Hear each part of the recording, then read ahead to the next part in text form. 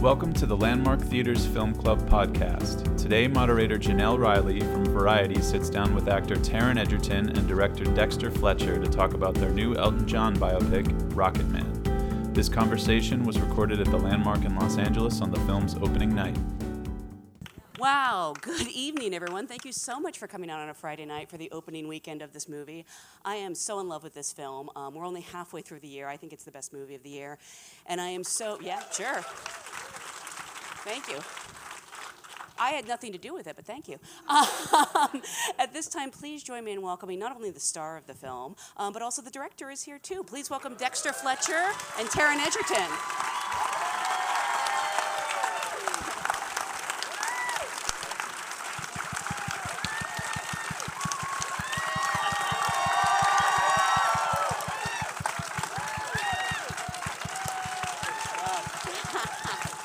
Wow.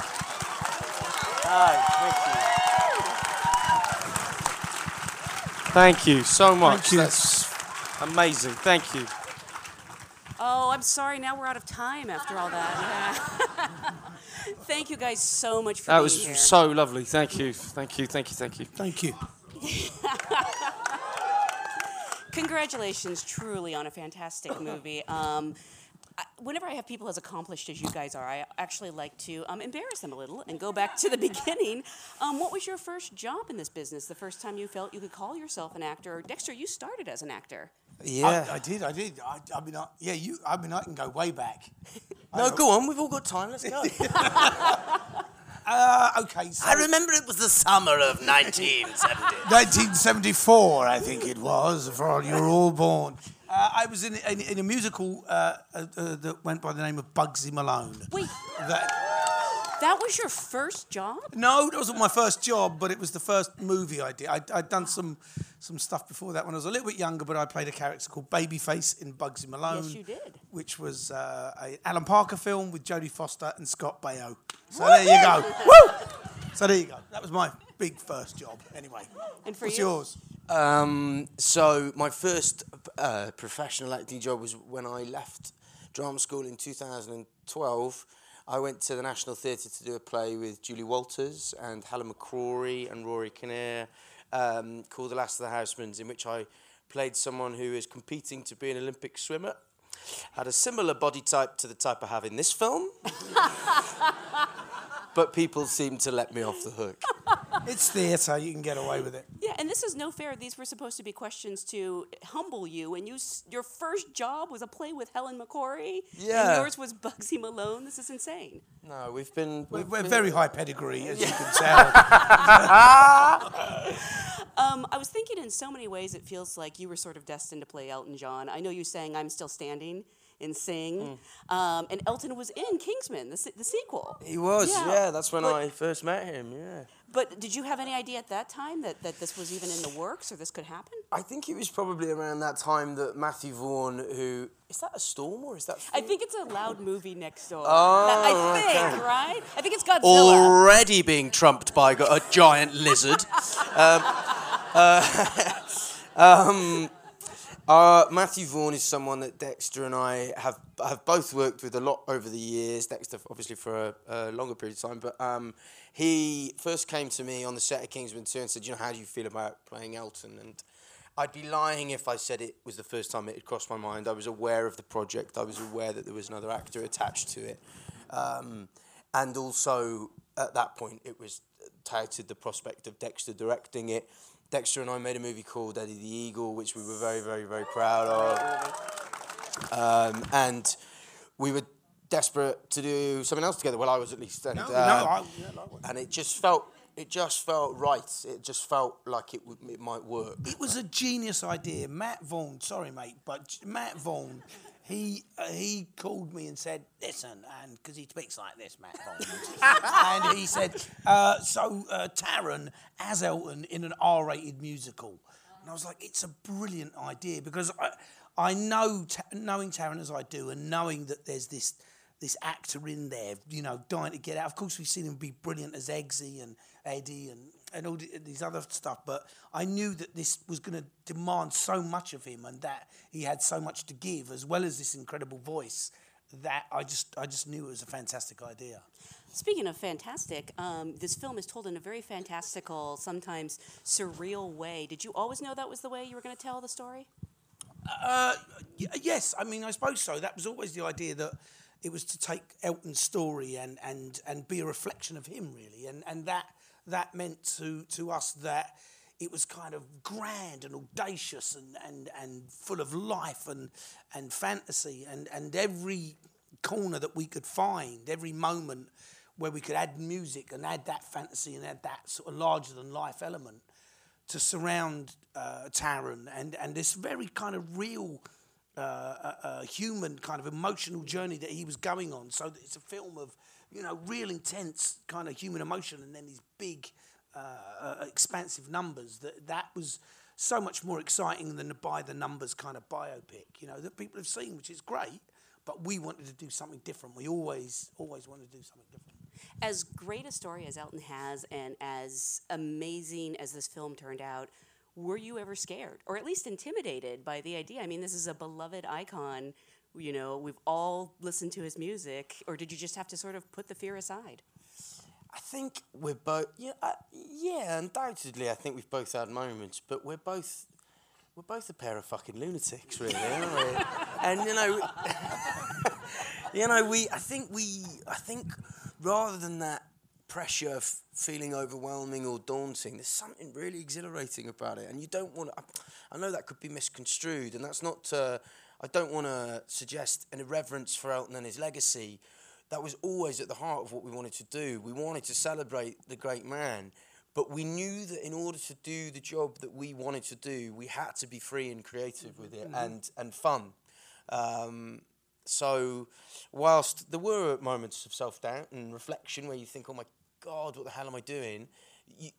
By and large, it's just so exciting. What a privilege, what an honour, what a thrill to be the people chosen to do it. You know? We didn't have a lot of time for that as well, to really sort of sit around and go, oh my God. It was like, get on with it, go. You know, we knew we were in Cannes, coming out in Cannes pretty much once we started. It was like there's a window, and so we really had to go. And, you don't have that luxury of sitting around and having too much kind of doubt about it. And I think, I keep saying it, but it is reflective in Taron's performance, is that he's so committed, he's so there in the pursuit of truth, that when you sit down and watch that first speech, you're just in. I mean, I don't know about you guys, but I'm like, when I watch him sit down and says, I'm an alcoholic and a sex addict and a cocaine addict, you're like, oh my God, this is going to be amazing. And that's the first 4 lines of the film, Yeah. It's like, and he's so there. That's why it's all in one shot. It just pushes in slowly. It's like... Did you forget to yell cut? You were just like... Yeah, several times. I was like, oh, yeah, stop. I mean, you have an amazing ensemble from top to bottom. You have everyone from Bryce Dallas Howard in this. I love the relationship with Elton Bernie, and I think Jamie Bell is so fantastic in this. Did you know him at all? Your chemistry is fantastic. No, weirdly, we met. Jamie was nominated for another BAFTA at the start of last year, and I met him at the after party in London. It's all very glitzy, it's all very glamorous. It's very fun. It's just the kind of stuff we do, But I met him at this after party, and obviously it's Jamie Bell. I was really quite excited to meet him, but he was very kind about me, and weirdly we both said that night, early on in January, February last year, wouldn't it be great if we got to do something together? And then 4 or 5 months later, we're playing Elton John and Bernie Taupin, and it's just funny how life turns out. And we got on very, very well, and I think that relationship is such an intriguing one, and the enduring nature of it as well.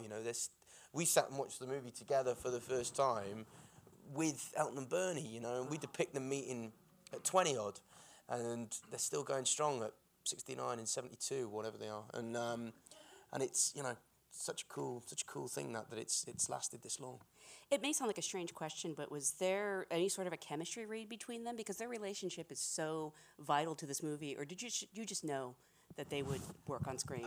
No, there wasn't. I mean, it's funny that. I mean, it just didn't feel necessary. I mean, obviously Taron was there. There was a chemistry read with Taron and Richard, very early Really? on. There was, wow. yeah. I don't know if you remember. We just had to make sure it was sexy enough. It needed to be really sexy, Yeah, yeah. so we just had to make sure we were. Because Almost there's pulled it doubts off, about yeah, Richard. yeah. Is Richard sexy? Is Taron sexy? Jury's out on Is whether they- Richard's sexy. Are they sexy? I'm not sure. No, it's like if we combine the two, will there be an explosion? You know. It's an unfortunate turn of phrase. Yeah, it was. Sorry. It's a very good scene. I mean, you must admit it's a.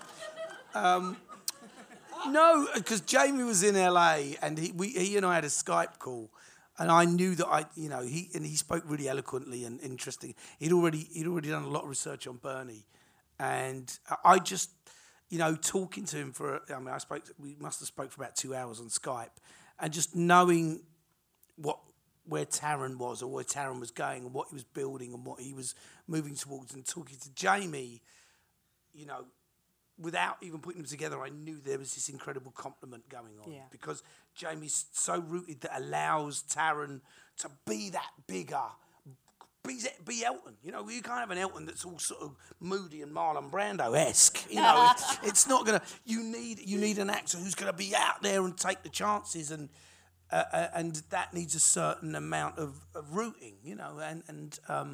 So I think what I always said to the guys is I need sort of 3 Hamlets, but all quite different. They'd all play a great Hamlet, but it'll be very, very different. And so no, we didn't have that chance. Mine would be the most fabulous. Yeah. The best Taron's dressed, would for be sure. the most fabulous. Yeah, mine would be the one in the most flashy frock.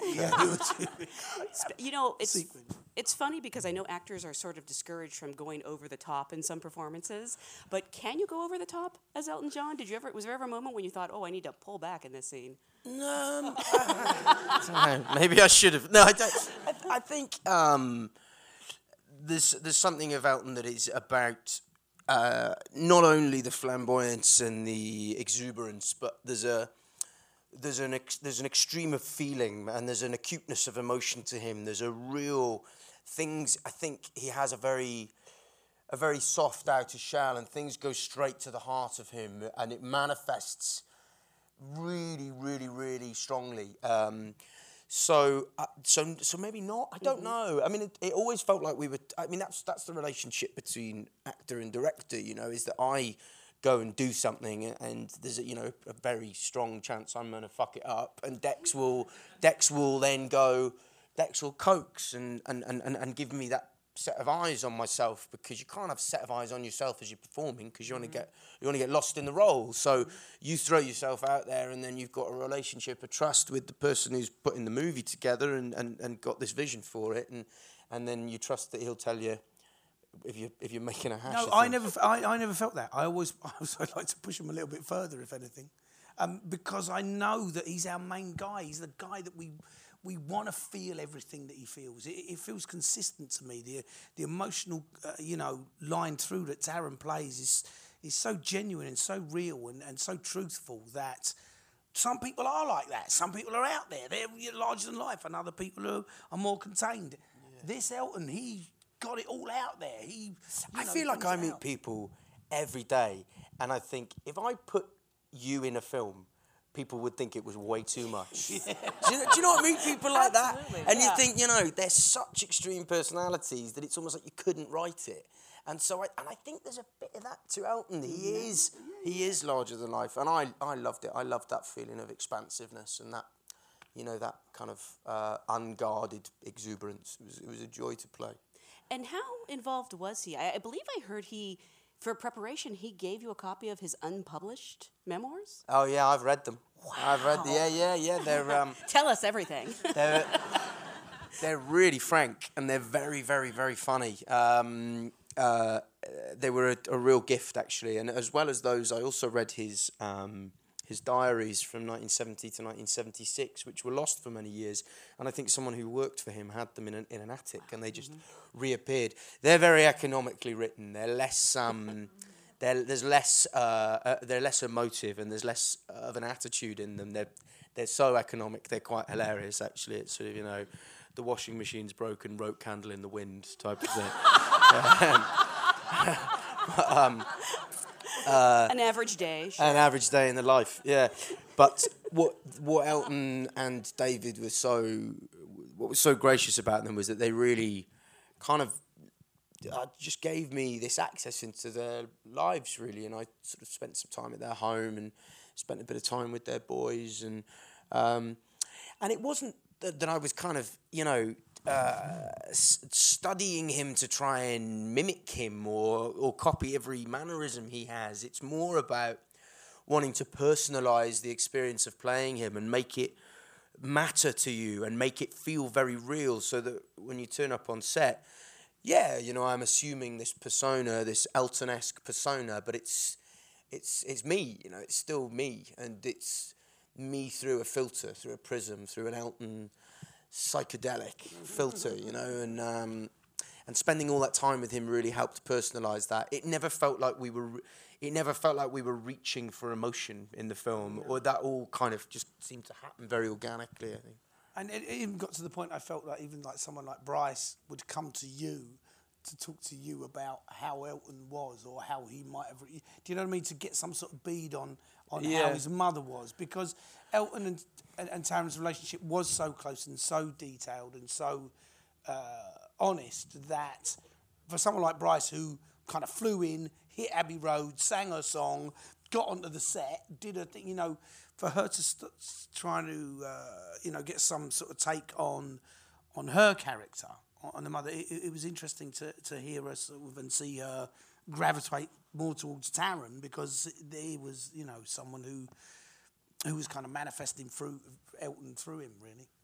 And I know you could already sing, but very few people can sing like Elton John. So I understand you had to take lessons, and it was pretty intensive. Was it 5 months? There was a lot of time. I'm not going to do that thing that actors do, where they kind of go, it was years. It was years of years of training, darling. I had to stretch my vocal cords. No, it wasn't like that. It was we. In February of last year, we went into Abbey Road for the first time, and we got to work, and we spent months in the studio working on the songs. And Dexter, myself, Giles Martin, who is a genius and one of the greatest men I've ever met, sorting out all elements of the music for the film. And we approached it in terms of how do we take these songs and make them great tools for our storytelling purposes. How can we take a well-known pop rock song and make it a legitimate piece of musical theatre that either expresses something about the character or moves the story forward?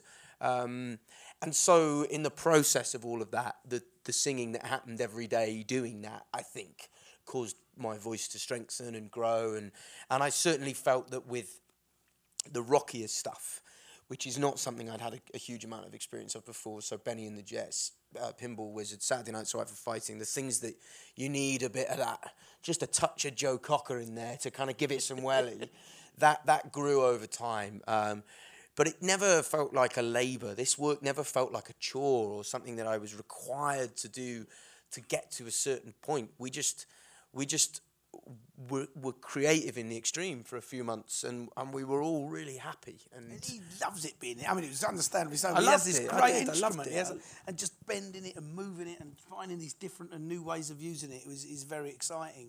It was always exciting, and I could jump in and say, we're talking about this for this number, we've got to do, and he'd get ignited by that, and that would then, sort of inform what he did vocally. It was a really great sort of collaboration across all the different elements, really. Even though there's some very tragic elements of Elton's life, which I didn't know about, and it's absolutely heartbreaking, it must be a joy to play him. He seems like such a joyous person. 100%. And I personally, every actors have different experiences of their craft and opinions on their craft. I personally don't subscribe to the idea that because you're portraying something seemingly unhappy, that you are unhappy. Mm-hmm. I think there's a great catharsis in expression. And actually, in a scene where you're crying, it's not like you really feel like, your mum's just passed away or something. There's a great release in it.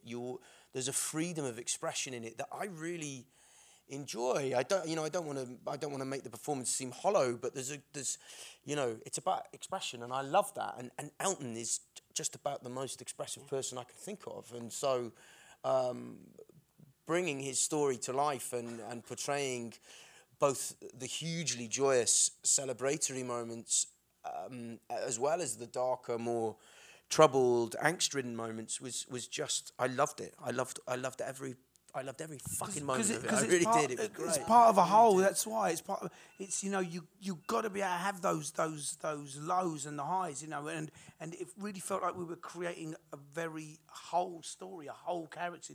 Someone with this huge emotional journey, and I understand what you're saying, that you were as much invested in those dark moments as you were. Of course, it's good to have fun, but it's also good to be in the darker places as well. They were equally as still rewarding creative. and You're still creating even when you're doing the things that the character not having a good time. So the character is of course having a miserable time, but the actor expressing, I think there's a joy and a lightness in that. And I'm sorry, but I have to ask, these costumes are amazing. First of all, I hope you kept some. But secondly, I mean, is it fun to get to dress up like that, or is it a pain when you have 6-inch heels? No, it's amazing. Yeah. It's absolutely amazing. Yeah, I got paid to do that. It's so fabulous. I mean, Julian Day, who I've worked with before, and Dex has worked with before, who designed the costumes in this movie. I mean, you don't need it speaks for itself. His work is extraordinary, and they're all reimaginings as well. Of course, there are some that are nearer and more faithful to some of the iconic looks we know.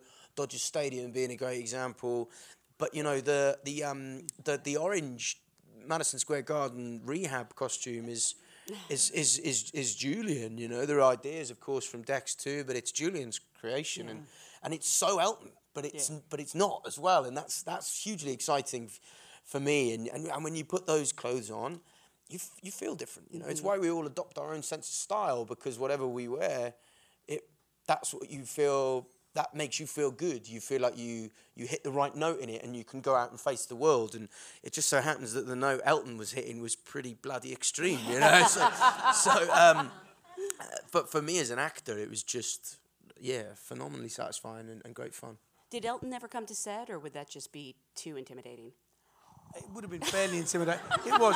He did come to set in the rehearsal stage, in the early stages before we kicked off. And he stressed me out that day as well. Yeah, he did. You were like, I don't know, Dex. I mean, it's like, what's he talking about? It's fine. But he did. He came and saw everything that was being developed and all the ideas and designs. And I'd been for dinner with him a few times and shown him the Orange Devil outfit and stuff like that. And he came and watched a big dance rehearsal and sort of mumbled to people. But he did. But I think what he did so brilliantly is he gave us room to fly. Mm-hmm. He gave us the space to, fall or fly. Really, I suppose is the way to say. We could have floundered, but I think that he trusted us. He gave us that trust. He gave us that love and responsibility. And he had a farewell tour that he was undertaking. They had to go, but I think he knew that there was no value in him sort of sitting there every day watching it. Because what could we achieve? We're going, Elton's over there, and we needed to be able to express his part of the story that we wanted to tell. The really great thing about Elton is that he still has this kind of childlike wonder for things and this enthusiasm, and everything that we were doing, we would present to him, with bated breath, frankly, and he would just go, "Oh, it's brilliant. It looks fab." He was basically just saying, "You guys go do it." He's not. Look, he hasn't picked us flippantly. He's obviously, the vetting process I think was probably quite extensive. But once we were there, he trusted us to go and do the job. And also the other thing to remember about Elton is he's not. Sort of the most offensive thing you could do with Elton is be boring. Like, it's that he can't abide. He can't abide the needlessly pedestrian, He doesn't want to wait around and get bored by things. If I'm throwing chairs around the room and screaming at the top of my head, I think he's sort of okay with that, But that speaks a lot to the kind of person he is. He has been so rhapsodic in his praise for the movie, and specifically for you. I know he has gone on record as saying no one else could have played this. What was it like that first time you screened it with him? I mean, were you watching him? Were you watching the movie?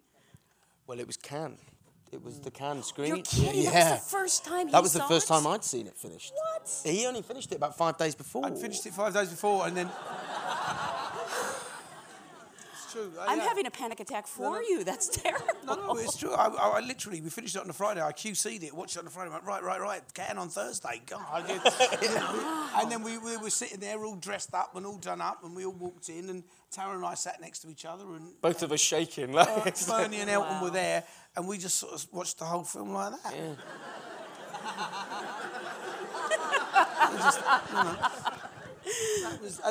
Because that was the first, I mean, people had heard music and, seen bits and pieces, but the full, complete, finished version, I mean, we haven't had time to go, what have we done? This is why, for us, this is incredible. This is so exciting This is for us. amazing for us, because We still can't figure out what we've done. it was like, does it work? We don't know, we haven't... Who is it, Rod Stewart? No, not Rod Stewart. No.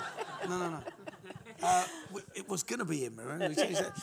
So that was an incredible moment, because they're, as Taryn was saying earlier, Elton and Bernie are side by side, and they're holding each other, they're watching, they're reliving moments in their history that we've just brought to the screen, and we care deeply about how they feel about it, and. It was nerve-wracking.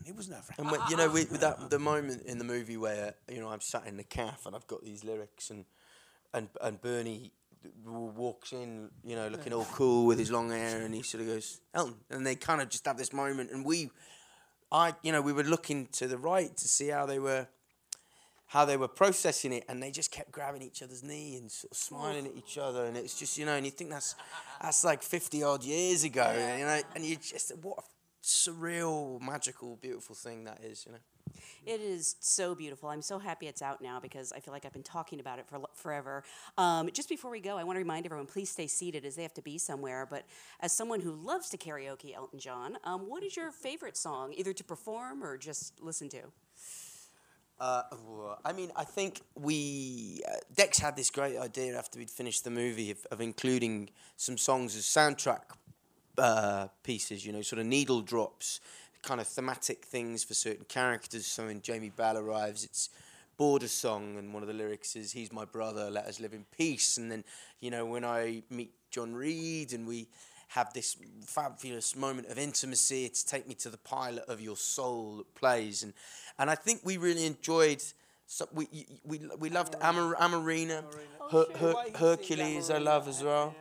But in terms of something that it doesn't feature in the movie, my favourite album is Captain Fantastic, and I love I love Someone Saved My Life Tonight. Yeah, it's beautiful. It's second only to I Want Love, which I'm so glad you guys included we got that in one such a in, beautiful way. Again, I cannot, actually I just want to thank you. Thank you for not messing it up. It's such a beautiful movie. Yeah. I did have this guy. It helps a lot. It helps a lot. Thank you guys for being such a great Thank audience. you for being so warm. Thank you, guys. Thank you so much.